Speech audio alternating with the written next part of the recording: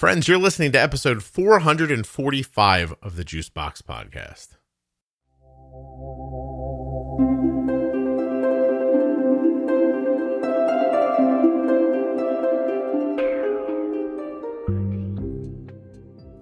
Hey, guess who's back on the show, everyone?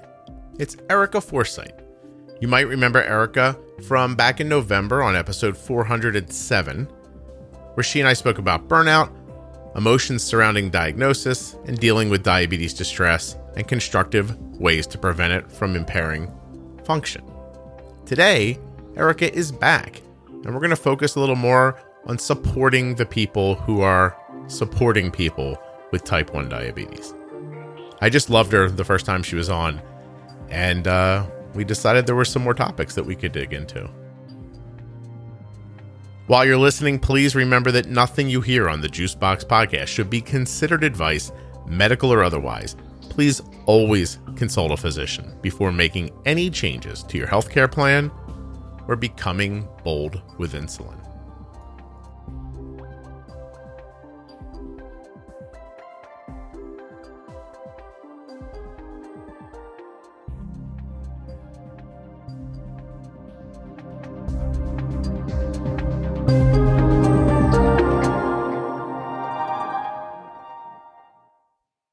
This episode of the Juicebox Podcast is sponsored by the Omnipod tubeless insulin pump.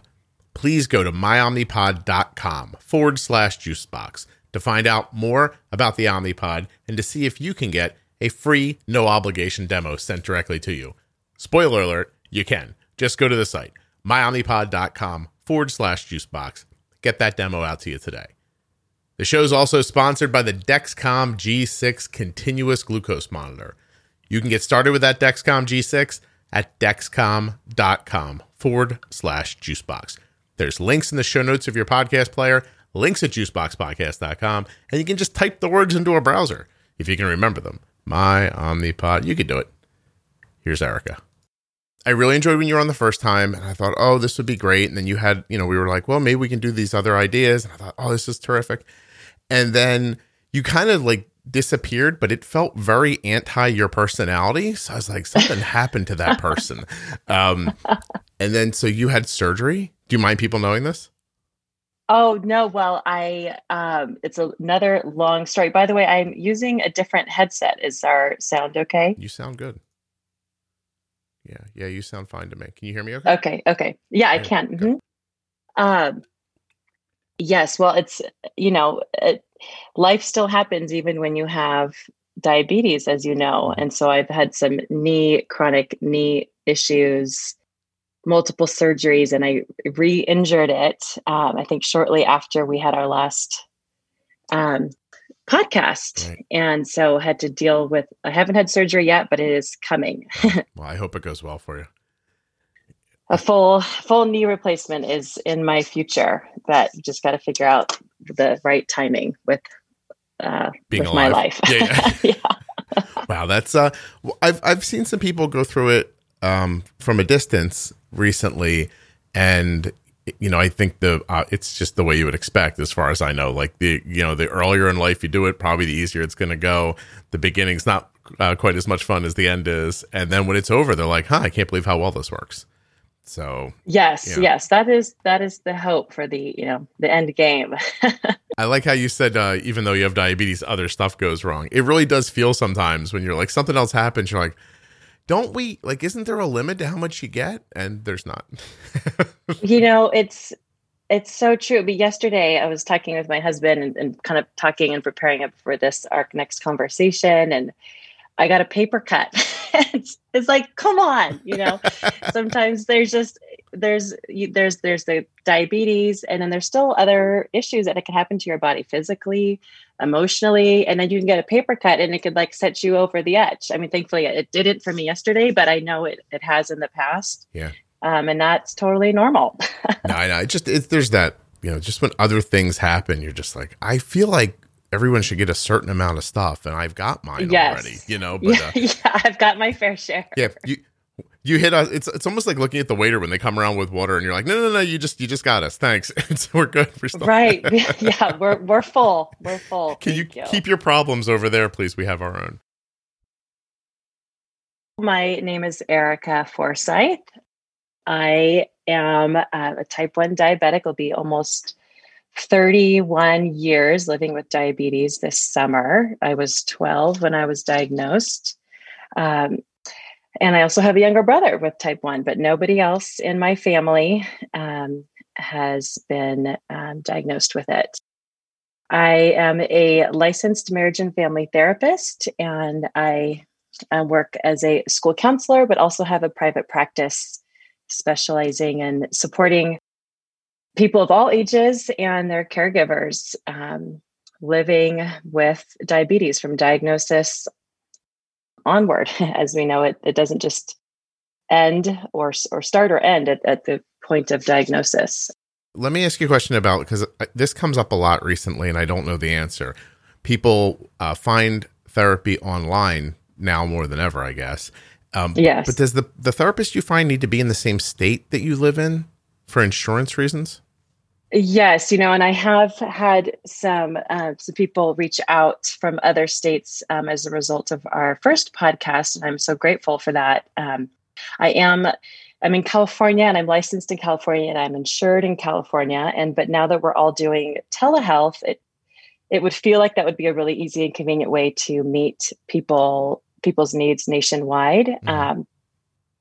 But I am trying to figure out if there's a way that I can be insured nationwide and or licensed. That I don't think that exists quite yet, but that sure would be lovely. Gotcha. All right. Well, California is still a pretty big place. So if you're hearing Erica today and you want to reach out to her and you live in California for the moment, how do they get a hold of you?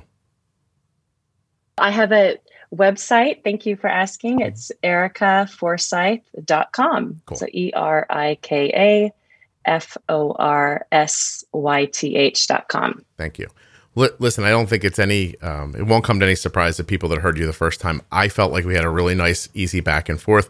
As the person who gets to make the judgments on the people who come onto the show, I just felt like we vibed well together, and you really felt like you had a very kind of calm grasp of what you were talking about. And you had a couple of other topics you wanted to hit up. So you're back to do more.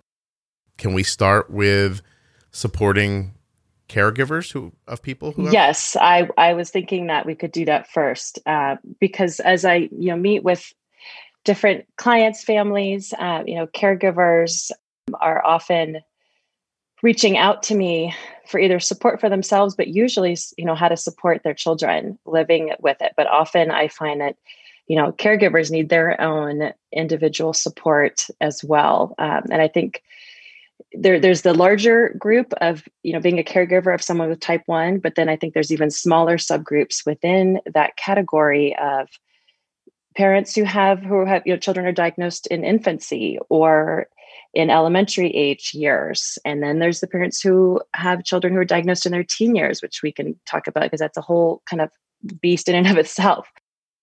And then kind of the aging out, right, from teen to early adulthood.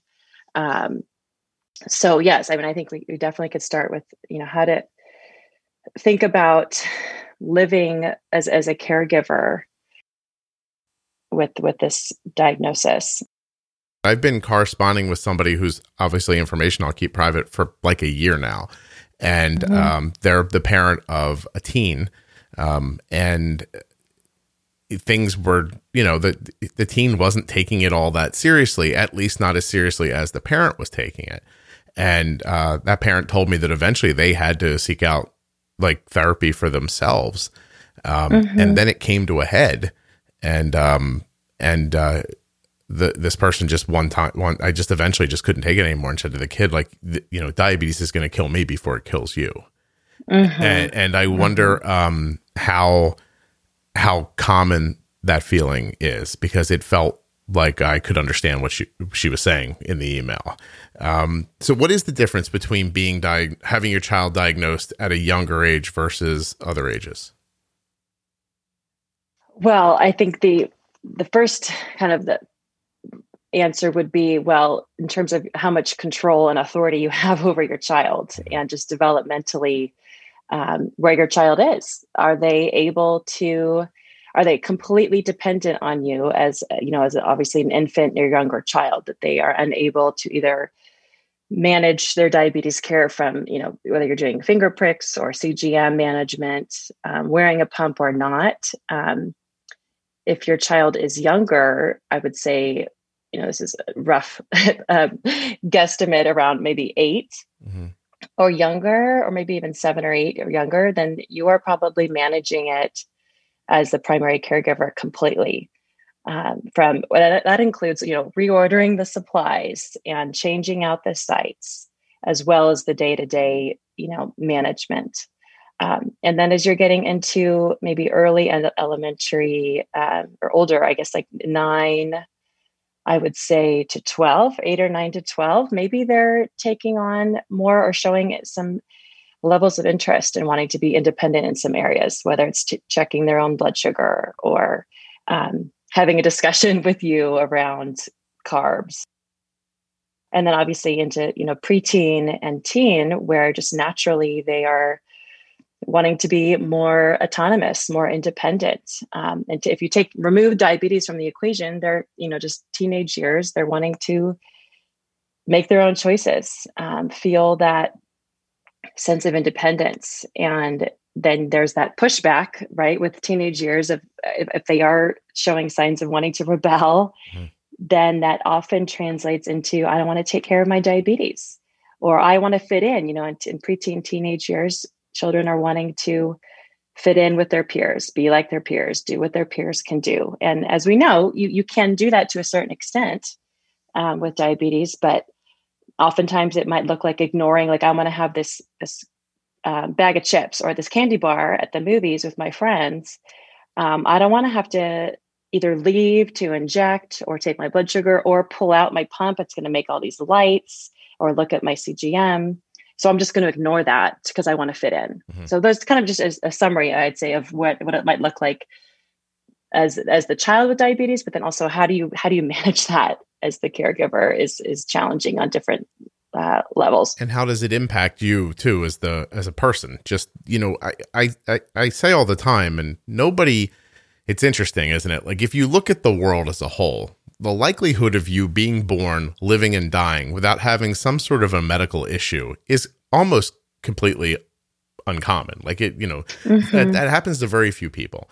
But no one makes a baby and thinks, hey, I bet you when, let's do this baby thing. And I bet you when it's 3, its pancreas will stop working. And then we'll just take care of that. Or when it's 12, or I bet you when it's 20, its thyroid won't work anymore. Or you have no preparation for that whatsoever.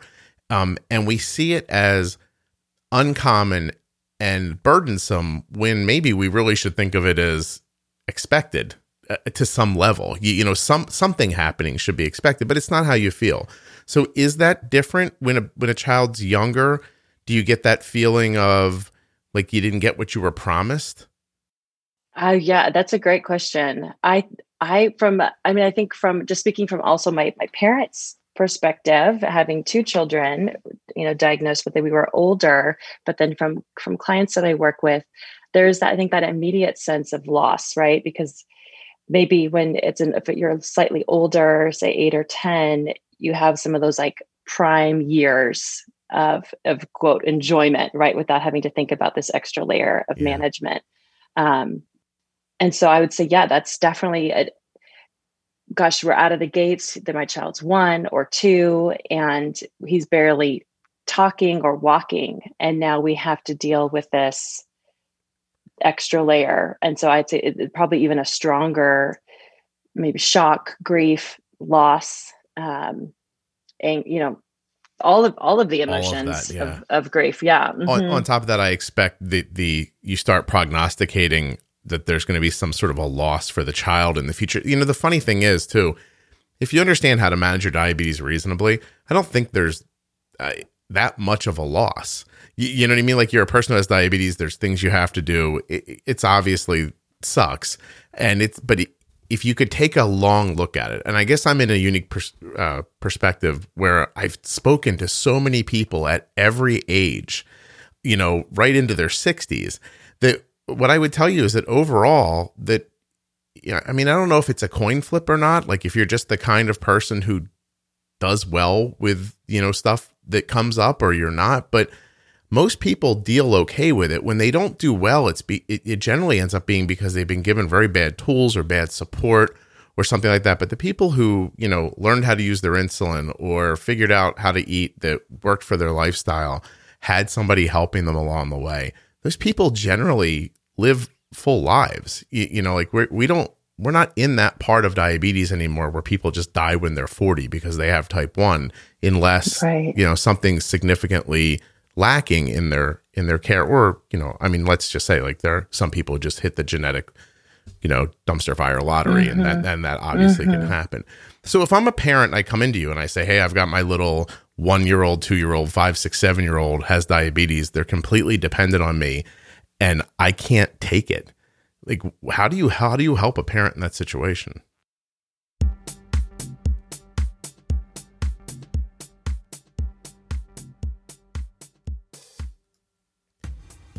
The Dexcom G6 continuous glucose monitoring system helps you make better diabetes treatment and diabetes management decisions with 0 finger sticks and no calibrations.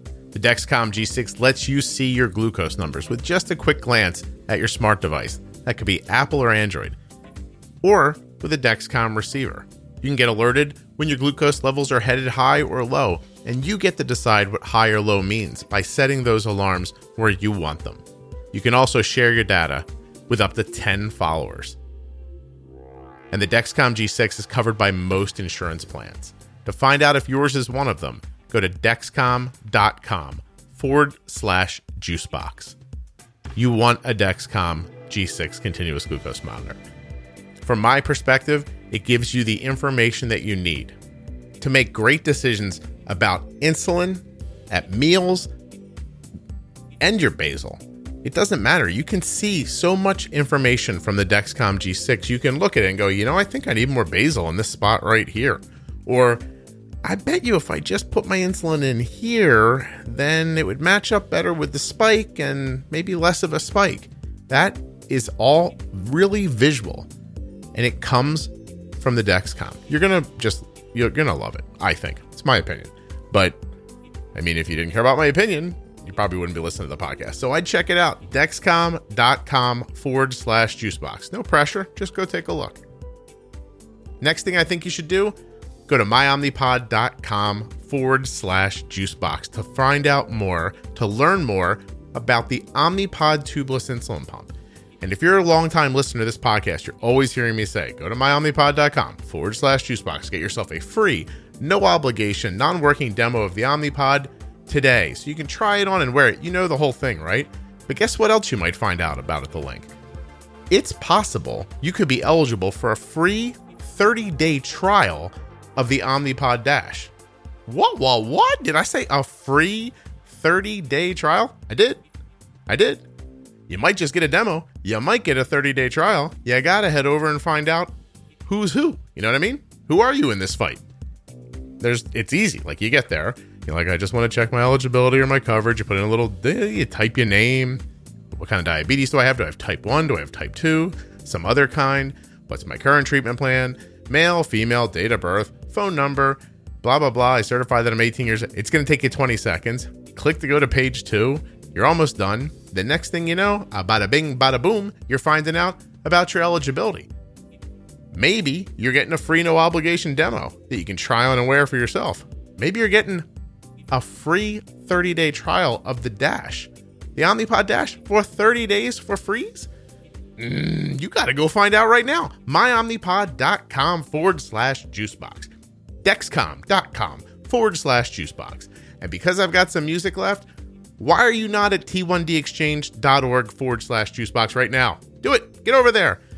Get on there. Do your thing. You answer a couple of questions. You're helping people with type 1 diabetes and research. You're helping research. Right there from your couch, from your phone, from your laptop. You don't have to go to a doctor. There's nothing to do. It's completely HIPAA compliant. You're helping people with type 1 diabetes. Take you 10 minutes, tops. It's anonymous. t1dexchange.org/juicebox. myomnipod.com/juicebox. Dexcom.com/juicebox. Links in your show notes. Links at juiceboxpodcast.com. Here comes Erica. Oh my God, that was a lot. Sorry. Here we go. How do you help a parent in that situation? Well, first of all, I think it's, if we were to pull back a little bit, like when a diabetes diagnosis inserts itself into, quote, pre-existing conditions. And I know we think about that like as a medical term, but you as a family unit, or if you're a single parent, a single caregiver, there are already issues going on in your life, right? There might be marital stressors, there might be job or financial stressors. You might be diagnosed in the middle of a pandemic. There might be other concerns with, if you have other children, the sibling dynamics. You might have either really successful, solid, healthy family communication patterns or not. And so upon diagnosis, all of those things that have been with you, either individually as a person in your own health journey, as well as your family, are still there, right, upon a diagnosis. And so sometimes we'd like to think that, oh my gosh, my child is diagnosed, and now all of my other, challenges or concerns are going to fall to the wayside, but they don't, and they creep back in immediately upon diagnosis. Maybe all of the focus is on there, and you're surviving out of adrenaline and shock, and you're pouring all of your resources and time and energy into your child. But slowly, all of those other, pre-existing conditions or challenges that you have been dealing with kind of reemerge. Mm-hmm. And I think that, as a caregiver, your child does look to you and how to respond to this diagnosis. And it's okay if you're struggling, right? Because your child may take it all in stride. Particularly, a 1 or 2 year old, the child doesn't really know essentially what's happening. And that's going to be normal as the child grows up, right? For an older child, they might not think it's anything different. They might have seen other friends with CGMs on their arms, or, the stigma around all of that is definitely, thankfully, going down. And the hardest part might be coming to terms with your own feelings about it as a caregiver. About, thinking, gosh, what does this mean for my child? Is my child going to not be able to do all of the things that I had envisioned for them? I think I shared, thankfully, things have changed dramatically in 30 years. But when I was diagnosed, the doctors told my parents, she might not be able to play sports. And I ended up playing collegiate volleyball. She might not be able to have children. And so I think there was a time when there was that sense of loss and despair for your child, that you were grieving for them and for yourself as the parent. Thankfully, the messaging and the data has shifted. I have had 2 healthy children, and I was able to do those things. And because of now all of the new, the new science and the new products on the market, you can even live a healthier life than I did 30 years ago as a child and preteen and teen. So anyway, so going back to your question, a parent comes in, their 1 or 2 year old has been diagnosed. I would first allow them the space to grieve. What are they probably are having that sense of loss. I had expectations of having a healthy child that might not look, and as we know, you can be healthy with type 1, but without living with a chronic illness. Mm-hmm. They might have to deal with and have questions about what are some myths that they've heard, right? Is my child going to be blind? Are they going to lose a limb? Are they not going to be able to do X, Y, or Z? So dispelling some myths might be something that we would do. And so you just initially giving them some space to grieve. I see online when people just want to see an athlete, a professional athlete who has type 1 diabetes, because that seems like the gold standard of moving around, and they're doing it. So, oh, good. That's a great feeling. If that person could do it, then somebody else could do it. It does seem to be a lot of fact finding and, backing up your fears with stuff that alleviates them or tries to support problems you're having. But what happens if you're the adult and you're a person who just doesn't have any more bandwidth, or their coping skills aren't, gonna lend to this situation? Do you just pick something in your life and eliminate it? Like, do you just go, okay, I used to sew purses in my spare time, but I don't do that anymore. You know, like, how do you, like, what happens when you're full all the way to the cap and then something like this comes in? I mean, what do people do to find that space they need to wrap their heads around this? Because it takes a long time to figure out diabetes. It does. Yeah. I think that's an excellent point too, is that it acknowledging that I might not understand, I mean, how to manage my child's diabetes initially. Mm-hmm. And so you're dealing with your own personal grief, if that's, you know, the case, about what it means for your child to have diabetes. And then you're probably feeling isolated because as we know, it's very rare.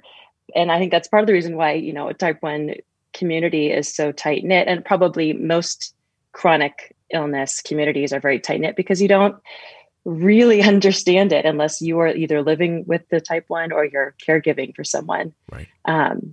And so I think acknowledging that, gosh, I'm feeling isolated. I'm feeling distressed. I'm feeling anxious about what this means.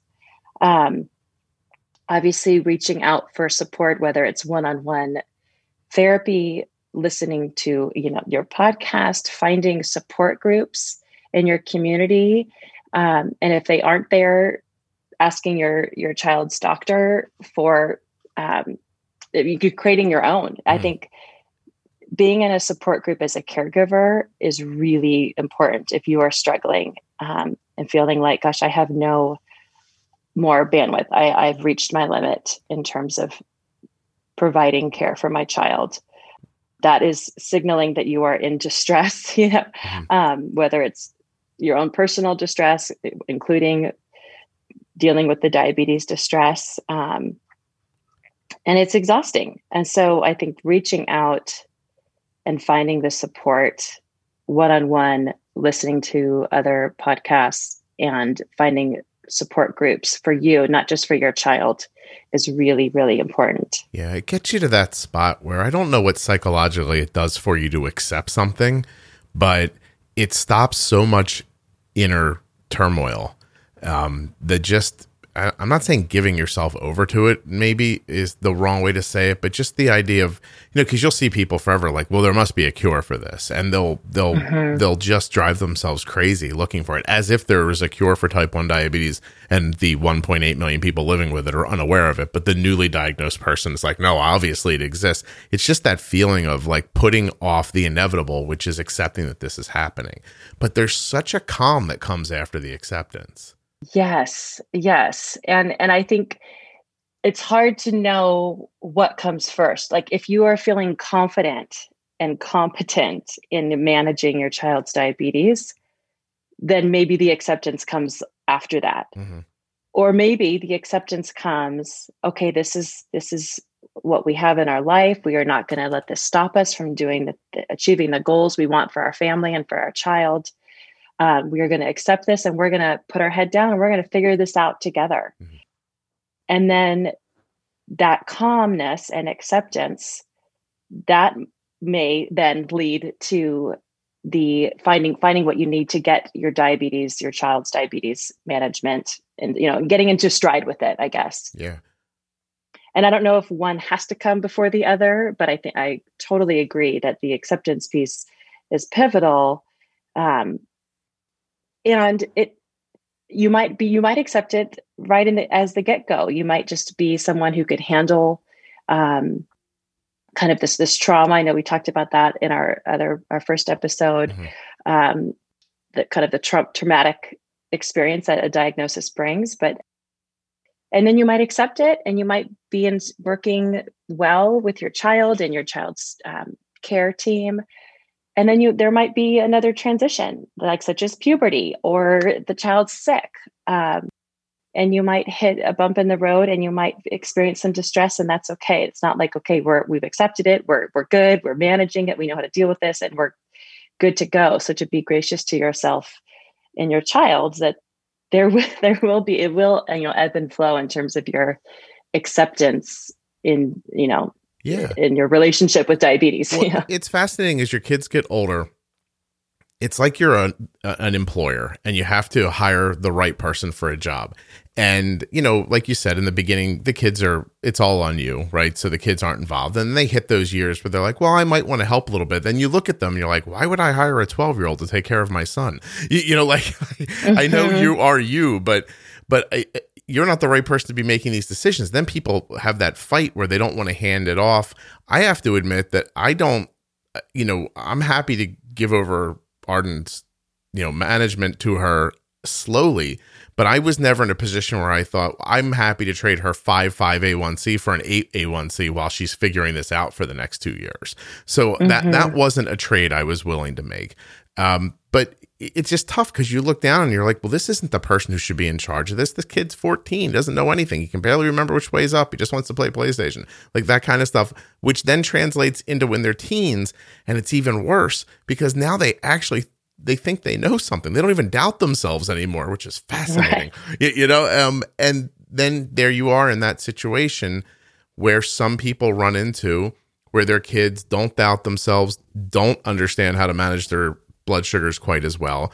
And now they're creating what could potentially be dangerous situations either for themselves short-term or long-term. And you as the parent are set back and going, I can't let this happen. It's such a stressful thing to see a thing that you can fix that's impacting your child, the thing you probably love most in the whole world. And then you can't impact it because they're the blockade to you impacting it. It's a weird dynamic where they are both the person, the focus of your love and concern and the problem at the same time. Like the reason you can't get to that love and concern. I didn't mean problem, but they're almost like the roadblock and the destination, if that makes sense. Okay. Yes. And I think there's a reason why I would say the majority of families that I work with are the newly diagnosed families within, 1 month to, 6 to 12 months and then parents and with teens, because those are probably the more challenging seasons. And yes, I mean, I think it's going to happen, right? Teens are going to want to rebel to a certain extent or find, as we said, that autonomy or independence. And yet, research has shown that there are positive results when parents continue to be involved somehow in your child's diabetes management during the adolescent years. Yeah. And one of my mentors used to say, like, gosh, wouldn't it be great if you could just saran wrap the diabetes part of their lives as teens within their relationship with their parents, just to protect that, like, let them go do whatever else they want to do as a teenager. But can we just somehow protect that aspect of their lives? Because it does happen where teens either want to deny it or don't want to manage it or want to manage it themselves. And then there's consistent, 300s and they think they're doing a good job or they don't want to show the numbers. And I lived that for a period of time myself. And the ultimate, I feel like if you are a parent with a teenager at this point and you're experiencing this friction and this conflict of a teenager saying, gosh, I don't want you to deal with this. I'm going to do this by myself. I know you have set up a different relationship with your daughter. And I think it would be wonderful. I know you just had a gal on I just listened to who was a teenager. And now I think she's 18, who took it on herself and is managing just great and has been very independent and wanting to maintain those healthy habits. I would say sitting down with your teen and say, okay, in this category of your life, your diabetes, we are still going to, it's also different, right? With the CGM, where you could look at on your app to see where your child's numbers are. If they refuse to wear CGM, and that happens, then it's finding out, okay, we are going to look at your meter once a week or once, at the end of the day. Mm-hmm. But you get to have control and agency in your life in these categories, and finding out what does that mean for them. They're going to want to have sleepovers. They're going to want to do after school sports. I mean, a lot of this stuff isn't relevant at the moment, given the pandemic, but that obviously, hopefully normalcy will return. They're going to want to go to birthday parties or parties and general parties, and finding out how can we protect this aspect of their life and come to some sort of agreements, but also giving them the opportunity to feel like they have control and agency in their life in other aspects that you both agree on, that there, there's a compromise there. I think you have to understand that in every interpersonal relationship, there is a line that you cannot push the other person over, because if you do, there's just no coming back from it for some reason, or it's difficult to get back from it. So I'm constantly thinking with my children, like I'm balancing doing what's right for them with teaching them how to manage for themselves without pushing them away, which I guess would be a nice old-fashioned way of saying what I just said, because once they're away, that's whatever they leave with that day. And you don't want them to leave in an adversarial thing. Like, I want my kids to walk out the door with a bag over their shoulder thinking, I can't believe I'm moving out. Like, that's what I'm looking for, right? Not like, hey, go to hell, I'm out of here. And so, and so when that happens, when you split that day, however it happens, you've taken them about as far as you get to take them. So if they're gone too soon, then they're a bird falling out of a nest that can't fly yet. And that doesn't stop them from leaving, so right. I just think that there's a way to move slowly towards that stuff. And you have to be able to look up once in a while, see that your kid's like rubbing up against something, and without letting them feel like they're in control, you know what I mean? Like there's a power struggle too with parenting. You can't kind of let go of all of it, without letting them feel like they're pushing you around. You have to almost quietly back off in your mind. Like, I have something else to say. This is not the time to say it. I'll wait for another opportunity. I believe in that. And hopefully it's going to help me. My son's 20, and it looks like he has Hashimoto's out of nowhere all of a sudden in the last couple of months. And it's impacting him, and we're trying to get all of his levels together and help him out. And one of the things we've done is we've gotten his vitamin D level up and his iron level up. And so the other night I said, hey, did you remember your vitamins? Which he's been great about so far. And he's just frustrated because some of the side effects of this haven't gone away yet. And he's like, they don't help anything. And I was like, no, it took us 2.5 months to get your vitamin D and your iron up. They help. And he brusqued a little bit. And what I was going to say next was, man, if you do one sit up today, that doesn't give you a 6-pack. And 6 months from now, when you have a 6-pack, it's because you did the sit-ups every day on the way to it. And now that you have it, if you want to keep it, you need to keep doing it. This is what I was going to say to him. And instead I just went, yeah, that's cool. We'll talk about it later. And because I just was like, this is it. If I push him here, I'm going to lose him on this topic. And I can't afford to lose him on this topic.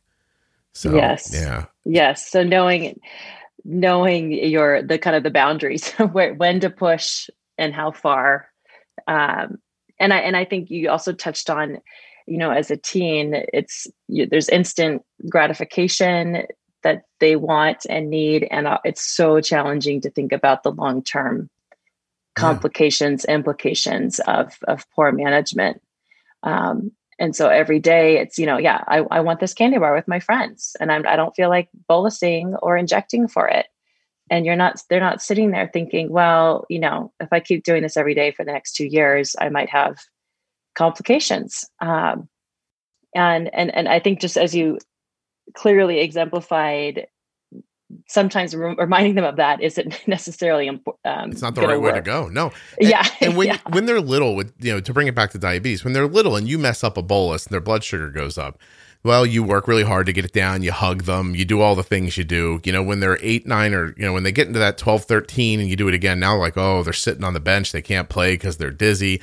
All these things hit you as failure as the parent. Like, you're like, oh, yes. I messed this up. I'm going to kill them. I'm the reason they're not going to enjoy soccer, whatever it ends up being.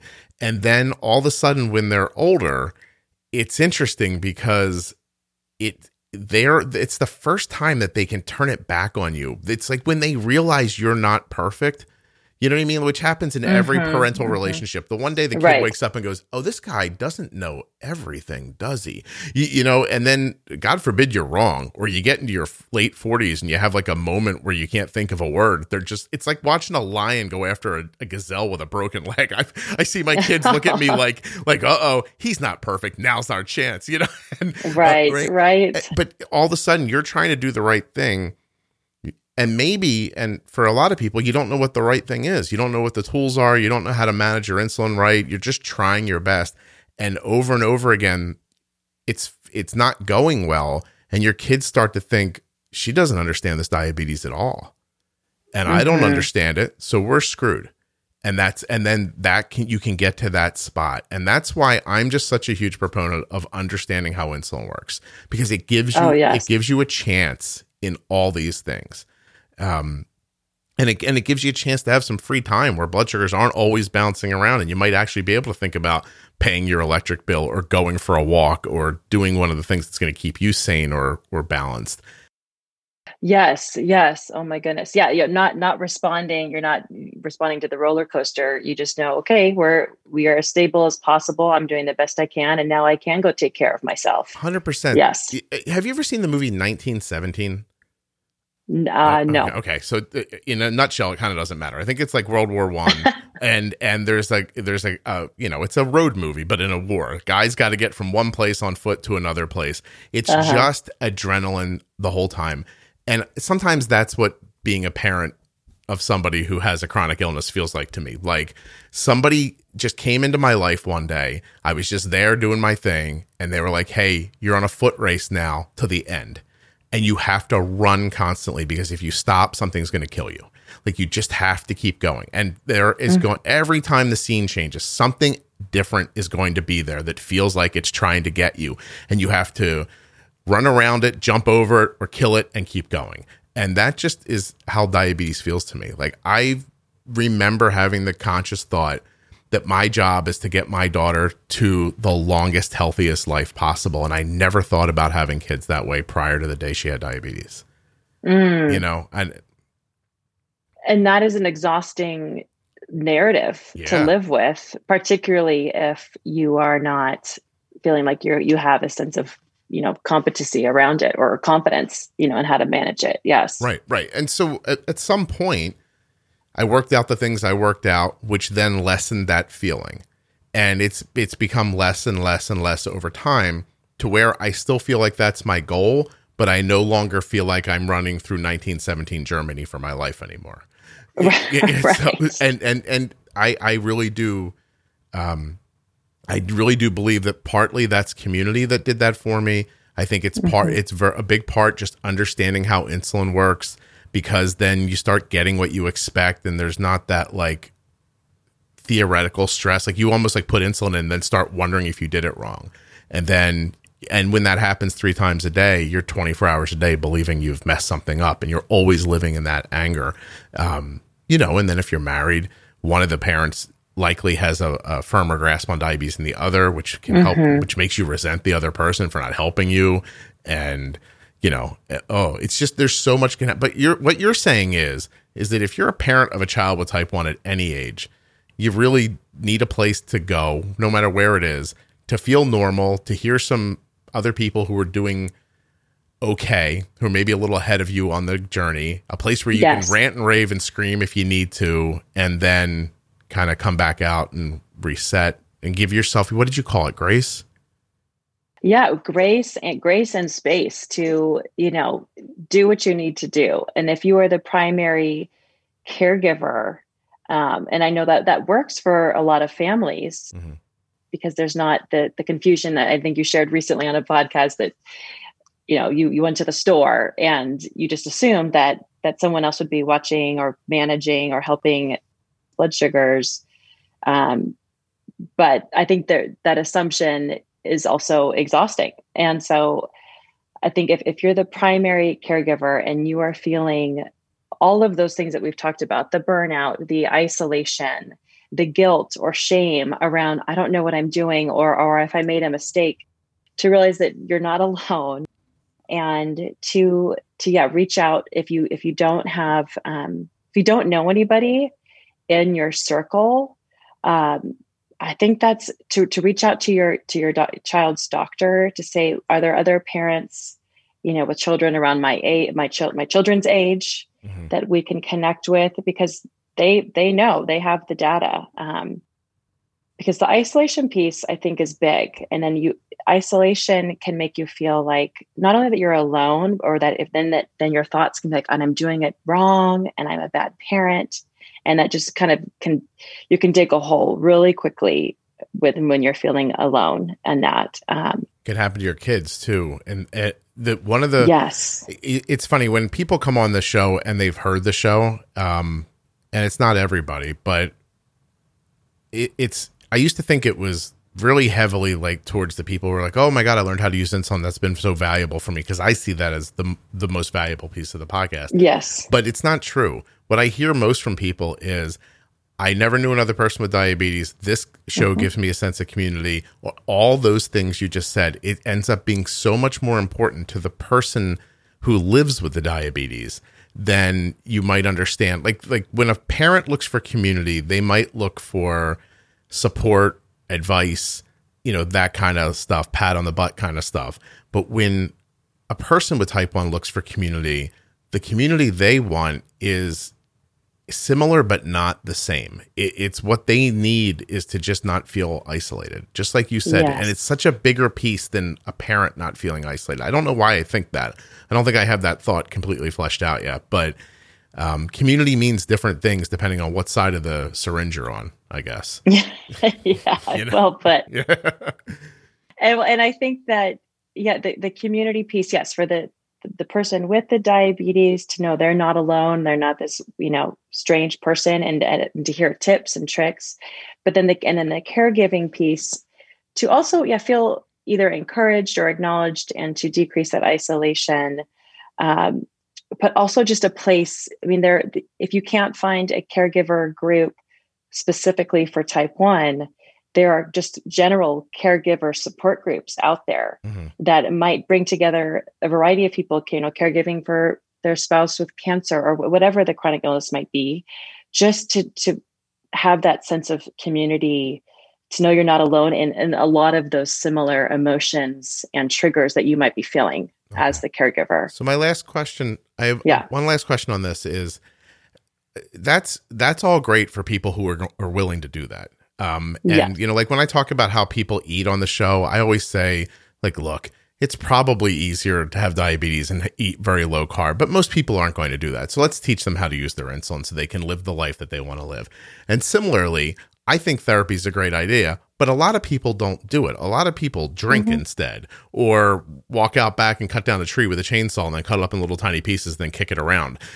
What do people do who aren't going to seek out community, that aren't going to go for therapy? I have to be honest, that little breathing thing on the iPhone is great. Like deep breathing really is relaxing. But what can people do so they don't slip off and become a caricature of a sad person?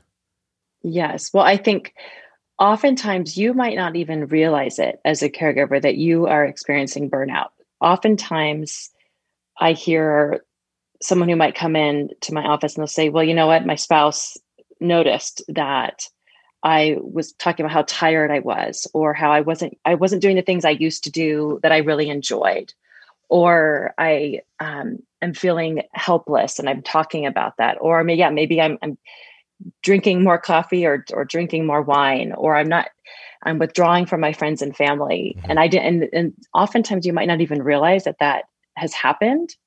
And so it sometimes takes someone on the outside to kind of reflect back, in a caring, loving way. Maybe it's time for you to get help. But if you aren't at the point of being able to reach out, because that does happen, yes, obviously deep breathing, to do the things, try and reflect back on, okay, what was one thing that I used to do that I enjoyed before my child was diagnosed? Whether that was, I used to go on walks every morning, or I used to, do this certain activity. So I think reflecting, if you're at that point where you feel like your hands are in the air, you are exhausted, and you don't even have the energy or desire to to go to a support group or to meet with a therapist, to think back, okay, what did I used to do pre-diagnosis that I enjoyed? And slowly maybe integrating that, asking for a break for an afternoon or once a day, or once a day or once a week from being the primary caregiver and doing that thing, whether it's exercise or deep breathing or meditation, or meeting up with a friend. Can I share two things that's where I would start? Yeah, please. Okay. Mm-hmm. So one of these is embarrassing. I'm going to start with the one that's not embarrassing. How's that sound?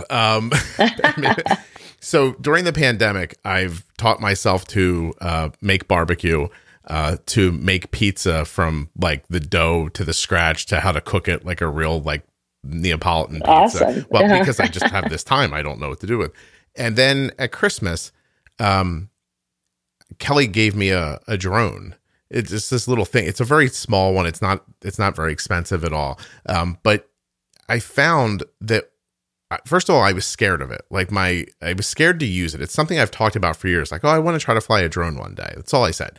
But it turns out that my spatial awareness is what I was scared of. I was afraid that what would happen when I was pointing one way and the drone was going another way, that I wouldn't have the coordination to deal with that. And so I practiced in an open field, And what I've learned over the last couple of weeks is that once the drone's up in the air and it's moving, it's the only thing I'm able to think about, or the drone will crash on the ground. And I've never been a person to stop thinking about other things. And so just one thing that was not life or death to anyone, right, has really changed. And I will find myself running outside in the middle of the afternoon when I have an hour just to put that thing in the air for 5 minutes, just because I come away with some sort of a relaxed feeling when it's over. Well, and it's something that you are completely in control of, that, pushes to a all the certain good extent, buttons. right? Yeah. Well, also, it also gave me this idea, like because it can go up in the air and your first thing is like, what if it crashes? And you actually have to let go of that to do it. It's almost like not being afraid of insulin anymore. Like, like, oh, I bolus and it goes up and I know I should use more, but I'm afraid, until you just go, hell, I'm going to use the amount it needs.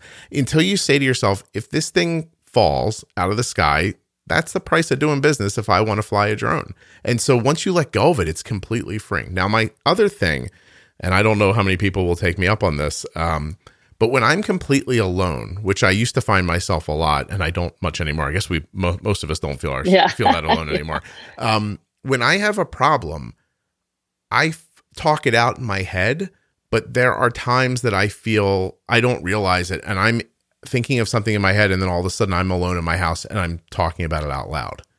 And I've come to realize that it's nothing different than sitting down in front of a microphone to make a podcast where there's no guest. And I find it easier to talk through things if I can hear it. Almost like at the end of, after I wrote my book, it was supposed to be turned in on a certain day. And I remember sending the publisher a note and saying, can I have it for one extra day before I give it to you? And the last thing I did was read it out loud to myself, because for some reason, hearing it in my head and hearing it out loud were two different things. And I don't know if that's valuable or not, or if I'm crazy, but those two things help me, like focusing on something that's not my life for a little while, giving yourself over to that. And sometimes I talk to myself but not to myself. I don't know how to put it. I'm not talking. You're verbally processing out loud. Yes. I'm not going, hey, Scott, and Scott's not answering in a slightly different voice. It's not happening like that. It's almost like I'm explaining to someone who's not there. Yes. Yeah. And hearing yourself say it out loud probably achieves a lot of things, but it could be calming. You're releasing, you're getting it out of your brain and out.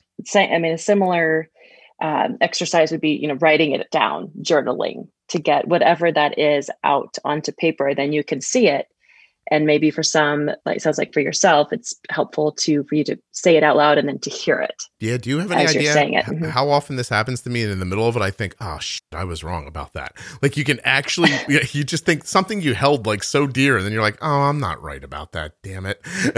and I don't know. That's what works for me. But I just want people to do something for themselves, because your kid getting diabetes can't just be the start of your life or death run across World War I. And then when you get to the end, somebody pats you on the ass and goes, wow, good job. And then you drop over dead because you just used the last 60 years doing it. It can't be like that. And yes, and I would add, and I'm so grateful that you shared those two things that work for you. I think oftentimes caregivers might feel like if they take a break from caregiving, something's going to happen to their child. Mm-hmm. And that this fear of like responsibility and guilt around what if I leave the house for 30 minutes, is my child going to have a seizure, or is going to go really high? And the chances are probably not, but even so, I think they're going to be okay for that short amount of time. And it doesn't have to be a long break. I think finding those windows of time, like for you had an hour to run out and do the drone. It could be 10 minutes to say, you know what, I'm going to go do my 10-minute walk around the block. Yeah. But finding those moments to take care of yourself, to step away from the diabetes, is really, really crucial. Yeah. I want to say that, take it from me, I was a person who used to think sleep's not as important for me. I thought after Arden got diabetes, all of this will catch up to you at some point if you don't take care of it. You are not going to skate through. Like, don't be the person who's like, smoking, that doesn't give me lung cancer. It gives everybody lung cancer eventually. So you're not the special one who doesn't need to sleep 8 hours or, can operate on 9 pots of coffee for the rest of their life. It just doesn't work that way. You have to find the balance, Do you agree? Absolutely. Cool. Yes. Do you agree that it might feel, sorry, go ahead. No, I'm sorry. You finish and I'll say what I was going to say. Oh, I agree, but in the initial stages, there is that fear of I can't leave my child, and maybe that feels like in the first couple of months that might feel true and is true, but to realize that that is not sustainable, and to involve other people as needed. No, yeah. In the beginning of the apocalypse, we're all running and screaming, but at some point, you got to find a building to hide into and let the zombies walk around outside while you chill out. That's all. It's very simple. Now, here's the bigger problem. You came on to talk about 2 things in the hour that we booked, and now 50 minutes later, we're on to the second thing. So, what do we do? We were, I tried to integrate a little bit. I know we were also talking about just, teenage years. And I feel like we integrated that a little bit into our conversation. We did, yeah. But if we want to dive deeper, perhaps we can do that another time. Or if there are questions that come up from your audience, specifically in other topics, we could do that too. Well, I am all for having you back on. So if you're up for it, I'm up for it. It's just you're like my emotional Jenny, like, to me. Well, thank you. That's a nice compliment. I enjoy being here and chatting with you, and hopefully, helping those who are out there listening. And I'd love to be back. Seriously, I want to wish you a ton of success with your knee surgery. I know you don't know when you're doing it yet, but if you ever want to do a podcast on painkillers, you let me know. Okay. Because I want to be like, Erica, that would be interesting. Erica, what should a family do with? They should shut up. Okay. That's oh no. No, not even under drugs would you say that. But no. Give me your web address again. EricaForsyth.com. And for now, you need to be in California if you want to talk with Erica. But yes, through this pandemic, I've just spoken to too many people who are struggling in ways that a lot of us can't imagine. And that for each one of them, speaking to somebody has been what's helped them so far. So, and there's just no shame in, you wouldn't break your arm and go, I'm not going to go to a doctor. This will probably heal on its own. Like if you have a problem that you can't deal with on your own, you go to a person who can help you deal with it, because it's just, it just, when it goes wrong for somebody, like when psychological issues go wrong for somebody, they can go really, you can just get lost. And it can spiral. Mm-hmm. Yeah. There's a couple of people I'm thinking of that I've spoken to.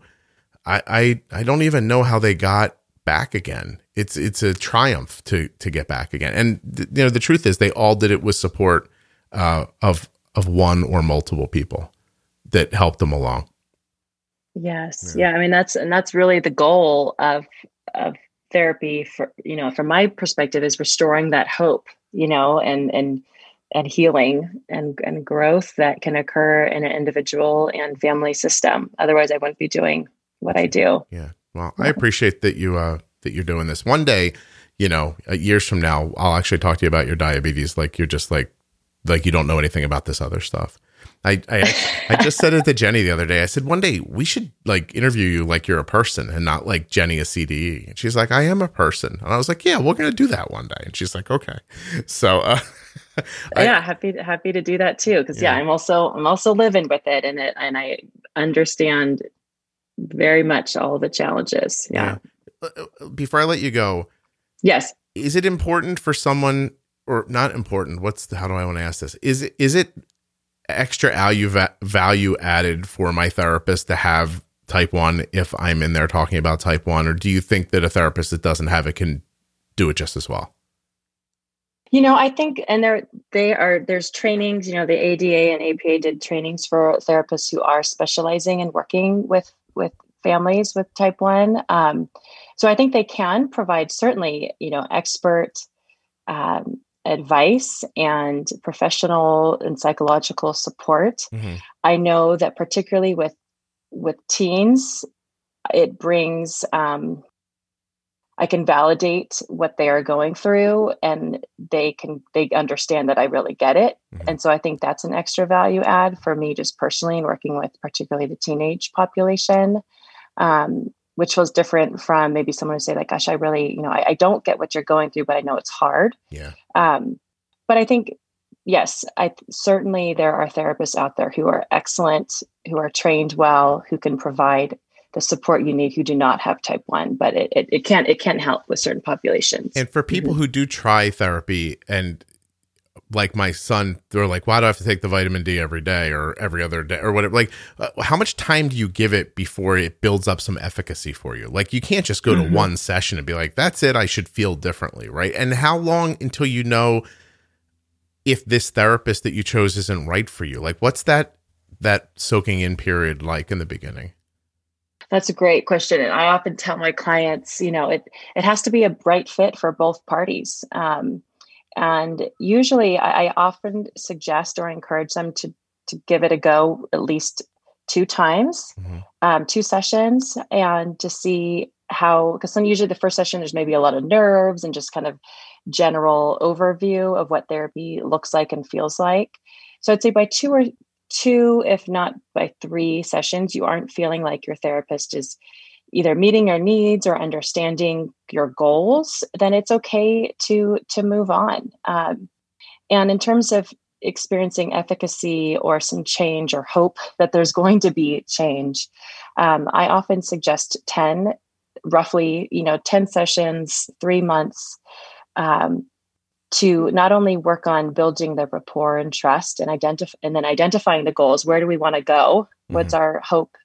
And then at the kind of approximate 3 to 4 month mark, to take a pause and evaluate. Okay, are we going in the right direction? Are you feeling like your needs are being met? These are questions I'd be asking my client. And then by the 3 to then 6 month mark, I would hope that my client is experiencing some change. Oftentimes, you might hear a therapist say it might feel worse before it gets better, which that often happens if you're doing a lot of trauma work. Mm-hmm. And if you're processing maybe the grief around the diagnosis that you have never done, that could feel maybe painful at first. But then the hope is that you would transition slowly into receiving and experiencing healing around that, and moving into maybe more acceptance and hope. So that's kind of a general guideline time frame. But every client is different. But I'd say on average, that's what happens. I appreciate that. I just wouldn't want somebody to just do it and then leave and go, well, I don't feel perfect. Like, this didn't work. And I can imagine everything you said and all the different possibilities being true for somebody. So I want just like a general guideline for them to think. Yes. Yeah. Cool. Yeah. It does take time to undo, your thinking or and move to healing. Yeah. Right. Well, listen, it's all just our parents' fault. I'm just kidding. Sometimes. Yeah. Sometimes. Well, I really appreciate you doing this again. And I will, I'll talk to you soon. Okay. First things first, let's thank Dexcom and that G6 continuous glucose monitor and remind you to go to dexcom.com/juicebox. Are you looking for a free, no obligation demo of the Omnipod tubeless insulin pump? Or perhaps a free 30-day trial of the Omnipod Dash? Hello, 30 days. That's 1/12 of a year. myomnipod.com/juicebox. Go find out what you can get. Head over there. It's like one of those crane machines and somebody already dropped the quarter in. All you got to do is move the joystick around and see what you get. myomnipod.com/juicebox. Don't forget t1dexchange.org/juicebox. And of course, thank you so much to Erica for coming on the show. There are links in the show notes to all the sponsors and a link to Erica if you're in California and you'd like to check her out. Thanks so much for listening, for the great reviews you've been leaving on your podcast players, and of course, for sharing the show with other people. I really appreciate it when you do that and when you hit subscribe in your podcast app. I think I just decided how to celebrate 3 million downloads too. Let me take a look here just real quickly. I won't keep you much longer. You're fine. This one was only an hour. You can do it. Hang in. When are we going to hit 3 million? Rough math. About a month from now. About a month from now, the show is going to hit 3 million lifetime downloads, which is very, very, very cool and extremely exciting. And I think I know what I'm going to do to celebrate it. I think I'm going to make I don't want to say yet, but I'm going to do something and we'll see if you like it. I always do giveaways, and I have to be honest, then only one person gets something, and that doesn't seem very celebratory. So I'm going to try to find a way where everybody can have the same thing. We'll see. I'm trying to figure it out. Give me a second, okay? I'll be back soon. 3 million. It's a big deal, by the way. It's a podcast about type 1 diabetes. 3 million downloads? Are you kidding me? Gonna have 4 million probably in... I think we definitely hit 4 million this year. Easy. It's crazy. I never imagined. First month, 2015, January, 1,200 downloads or something like that. In a month. I can't even tell you how many downloads I get in a month now. Trade secret. But it's a lot. And I wonder if I can find... Hold on a second. Can I find out exactly how many downloads the podcast had in the first month? I can. I just have to change this to January. If you're still with me, I love you guys. Thanks so much. It's actually March. So I started the show in January, but I didn't start it on a service where I could track downloads. I did not know what I was doing. Let's just be fair and say that. So maybe March 24th is the first trackable download. So why don't we do April? Even though the show started in January, I just didn't know what I was doing in January. Yeah, I can do this. Hold on a second. I know you're like, I already held on a second, Scott. What the hell? But give me a second. Make it, how many days are in April? Is it 31 or 30? June to December, April, and December. I don't even know that rhyme. Isn't that crazy? What are you going to do? April 1st to May 1st. Monthly totals. Wow, this is crazy. There were days when the show only got 100 downloads a day. Some days it had like 43. That's so weird. Look at this. April. Do you care about this? April 1st, 2015. 33 downloads. The second, 9. The third, 4. On the 4th, it had 18. All right, now just imagine I go forward a day every time I say a number. 6, 10, 34. What even made me keep doing this? 109, 133, 46, 17, 16, 27, 90, 102, 152, 43. I'm like halfway through April now. 26, 26. Wow, 57, 24. That's how the whole month goes, just like that. For perspective, here. For perspective, since I started talking about how many downloads there were in April until now, the show's been downloaded 203 times while we were just talking about it. That's crazy, isn't it? It still freaks me out. Anyway, I'm feeling very celebratory about it. And I want. I sound like, did you hear me there? I was like Count Dracula. I was like, I want to tell you about the thing. I want to celebrate somehow. So I think I have an idea. People online help me with what they want. I'm going to put it together. I should be able to announce it very, very soon. It's not that exciting, but I think you'll like it. And that's it. All right. We excited? Good. I want to do the thing. Like I turned into Dracula from a 50s movie there for a second. Anyway, wasn't Erica great while we're still chatting? I love her. She's coming back again. I'm going to make her come back. I can't actually make her. That's not how the world works. But I asked her and she said yes already. So she's coming back. Oh, one last thing. I was supposed to put this at the front of the show. I'll do that next time. Each episode has transcripts now at juiceboxpodcast.com. So many people ask me for transcripts, and it was a ton of work and not fun, but they're there. They're there. I hate it when I say that. But they're on juiceboxpodcast.com now. So you go to the specific episode link for the episode you're listening to. You scroll down a little bit. Oh, Christ, let me look. I didn't mean to curse. Hold on.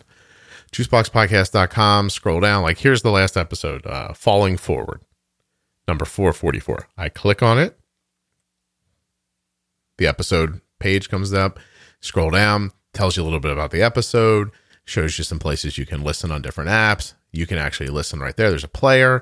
Then it says click for episode transcript. This is above the sponsors. So if you get to the sponsors, Dexcom, Touch by Type 1, Omnipod, T1D Exchange, Gvoke Glucagon, and the Contour X1 blood glucose meter, you've scrolled down too far. Scroll back up to where it says click for episode transcript.